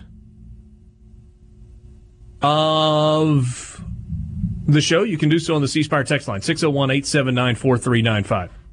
Jerry and Tupelo, didn't you say an independent investigation took place and the DA decided not to pursue it?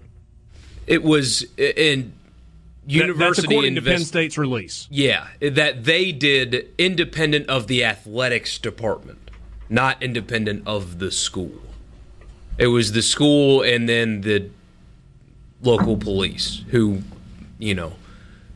different stories, but played a part in what happened to them before, which is why an adult man is sitting in prison for the rest of his life. So, yep.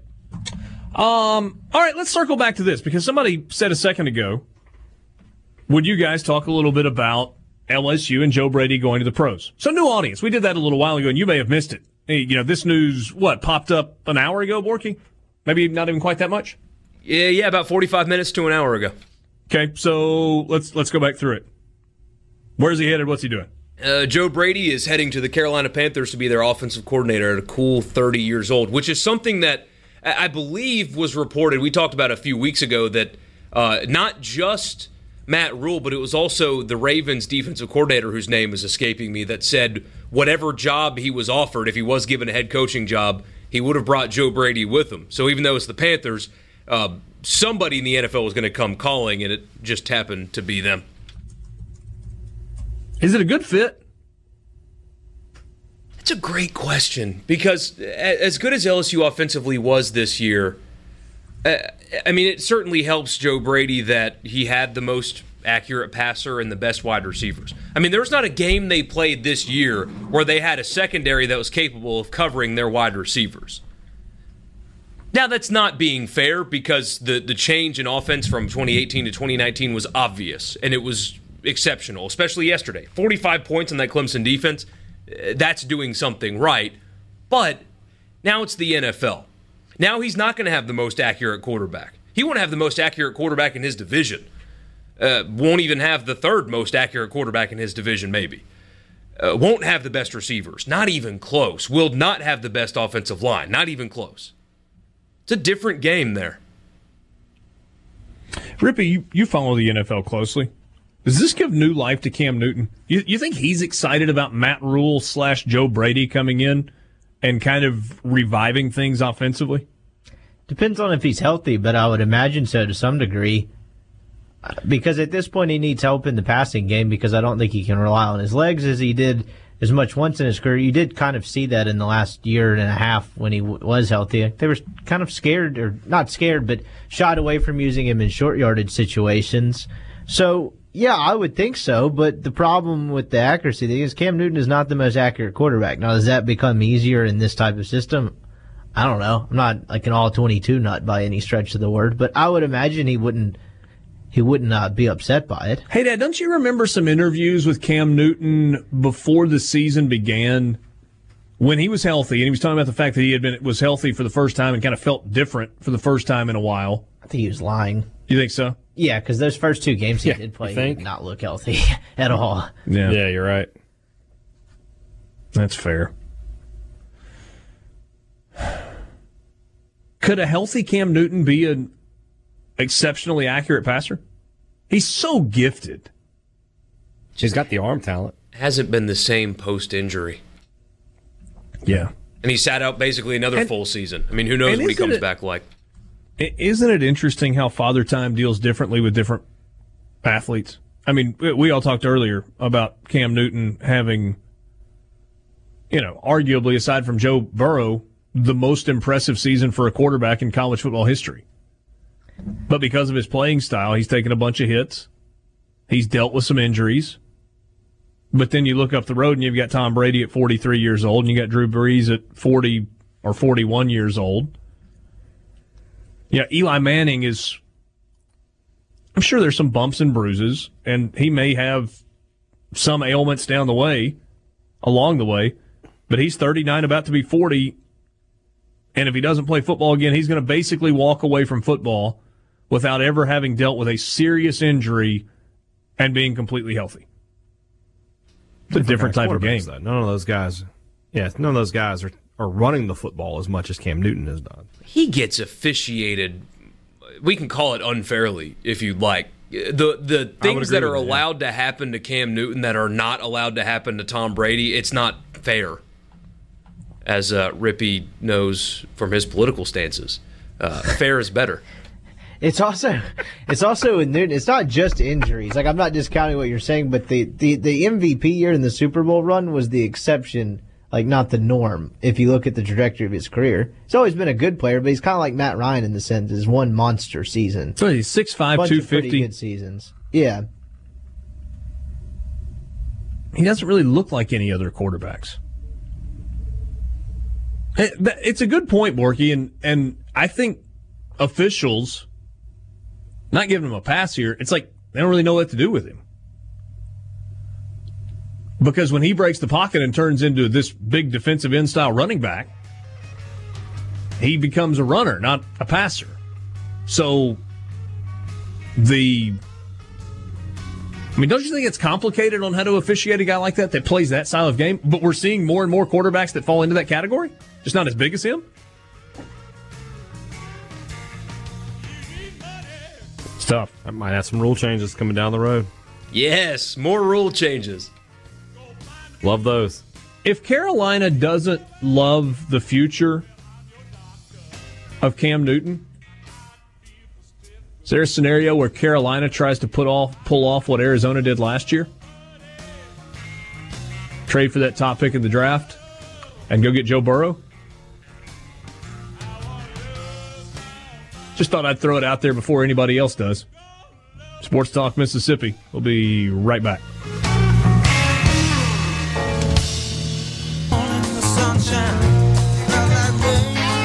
Good news for the Tennessee basketball team. For the second time in about 3 weeks, Tennessee's basketball roster has gotten a boost, this time in the form of 7-foot, 240-pound redshirt freshman Uroš Plavšić.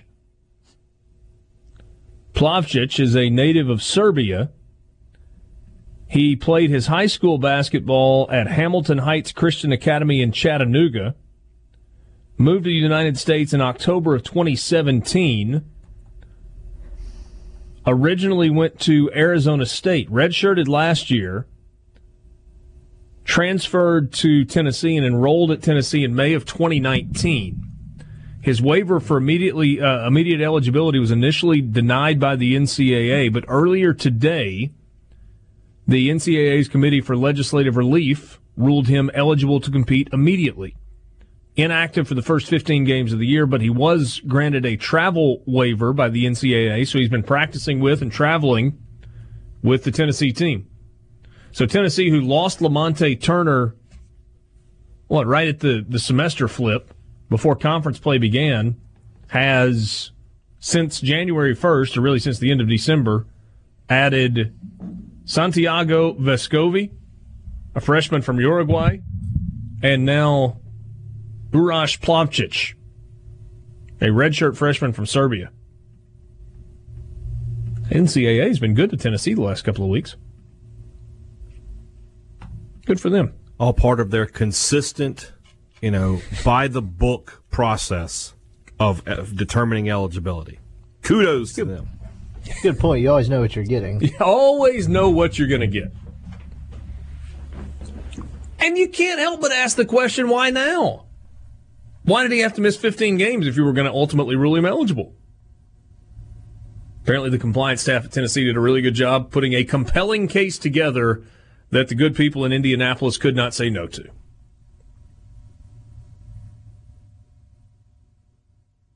They thought, look, all this OBJ, cash on the sideline stuff popping up. We need to do something that'll get us some good press. All right, college football season, the 2019 edition is now in the rearview mirror. How will you remember the 2019 season? Hey, Dad, what will you remember about 2019 college football season? From a big picture standpoint, how can it not be LSU and how they completely sort of flipped all of the preseason narratives? Maybe not preseason, but there were narratives about Orgeron, about Burrow, and they're all gone now. And Burrow, is going to be the number one pick. He's the Heisman Trophy winner. They're the national champions. Orgeron is, got that program going in the right direction. And this is the year of the Tiger for sure. Okay, so that would be at a macro level. What about a little more micro, a little closer to home? The year it all went wrong, for Mississippi State. You don't expect to fire a coach after 2 seasons. It went wrong basically from week 2 on. You lose Tommy Stevens. You can't ever really make anything work at the quarterback position. You have all the off the field. I got to go back. I guess before that, with all the off the field stuff with Tutorgate, you have the fight at the end of the season. It was just not a very memorable. It was a very frustrating year for Mississippi State. Let me press pause on this topic and ask you a question. Where are we on staff with Mike Leach? They're coming along. You haven't had a lot of defensive staff being named yet because they haven't named a defensive coordinator yet. But it looks like the majority of his offensive staff is making the trip from Pullman. Don't have all the names for me. The name I know is Steve Spurrier Jr. He will be one of Mississippi State's wide receivers coaches. His chief of staff, his name is Dave Emmerich. I don't know what a chief of staff does in college football, but he's coming. Everything for the head coach. Writes his press conference answers. I guess, yeah. There you go. And then who's this guy? What was his name here? Tyson Brown. I don't think that's the case for Mike Leach. I don't think there's anybody writing his answers. Boy, that's a lot of paper getting wasted. Tyson Brown, who's the strength and conditioning coach, he tweeted today he's headed to Starkville. It looks like most of the offensive staff is going to make the trip. Okay. No confirmation. Any guess on the defensive side? Any of this. Do what now?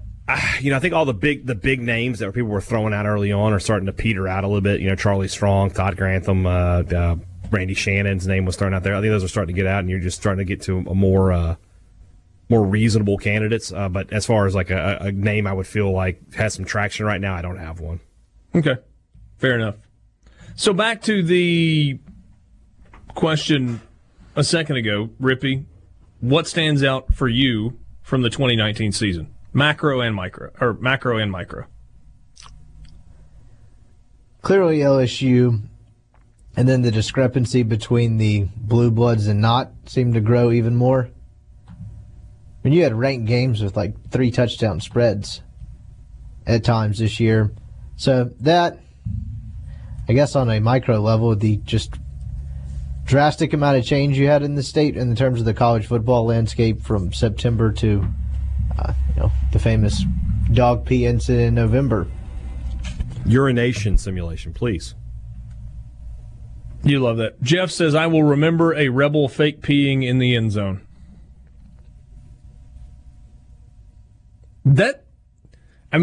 Outside of the confetti last night, that may be the lasting image from the 2019 college football season. It caused a ripple effect that has Hawaii looking for a new coach.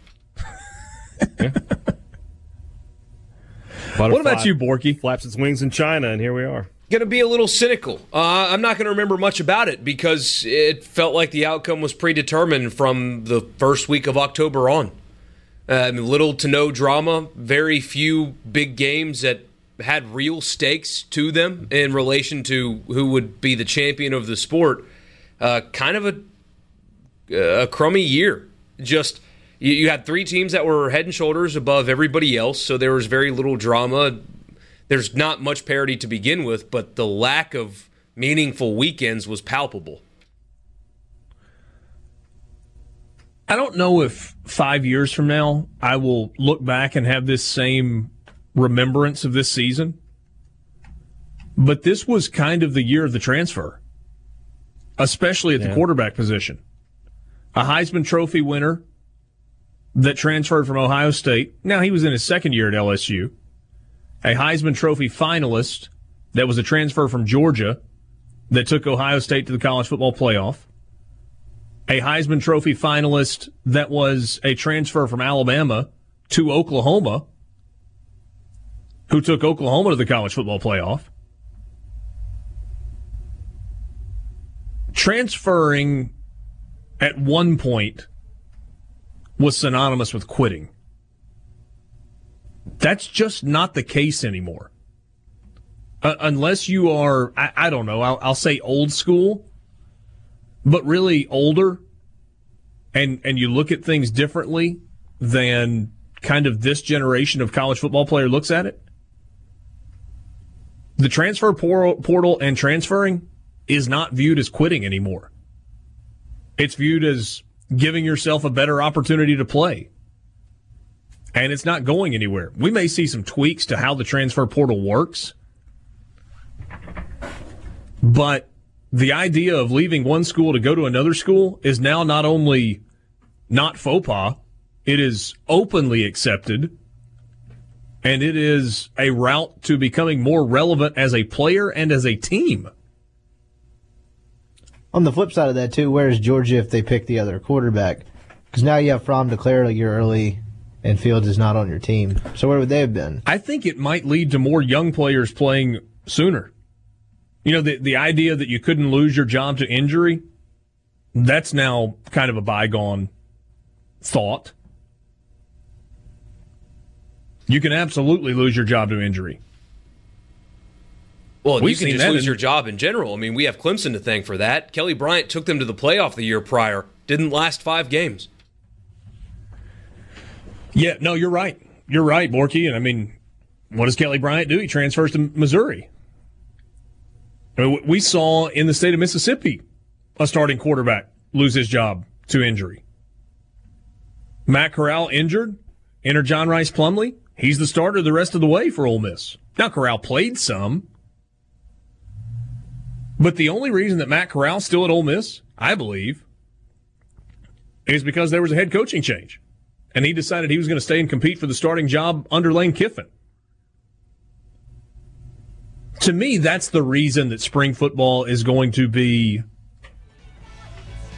so interesting at Ole Miss. Because you wonder if Ole Miss is going to add a transfer quarterback, grad transfer or otherwise in the portal. And you got 4 quarterbacks that are coming back that are going to compete for the job. It's hard for me to believe that all 4 quarterbacks on Ole Miss's roster right now will be here in August. Because those guys want to play, and they believe they're good enough to play. And John Rice Plumlee is going to be playing baseball in the spring. And he's probably going to try and do both. At least that's what we assume is going to be the case. Sports Talk Mississippi.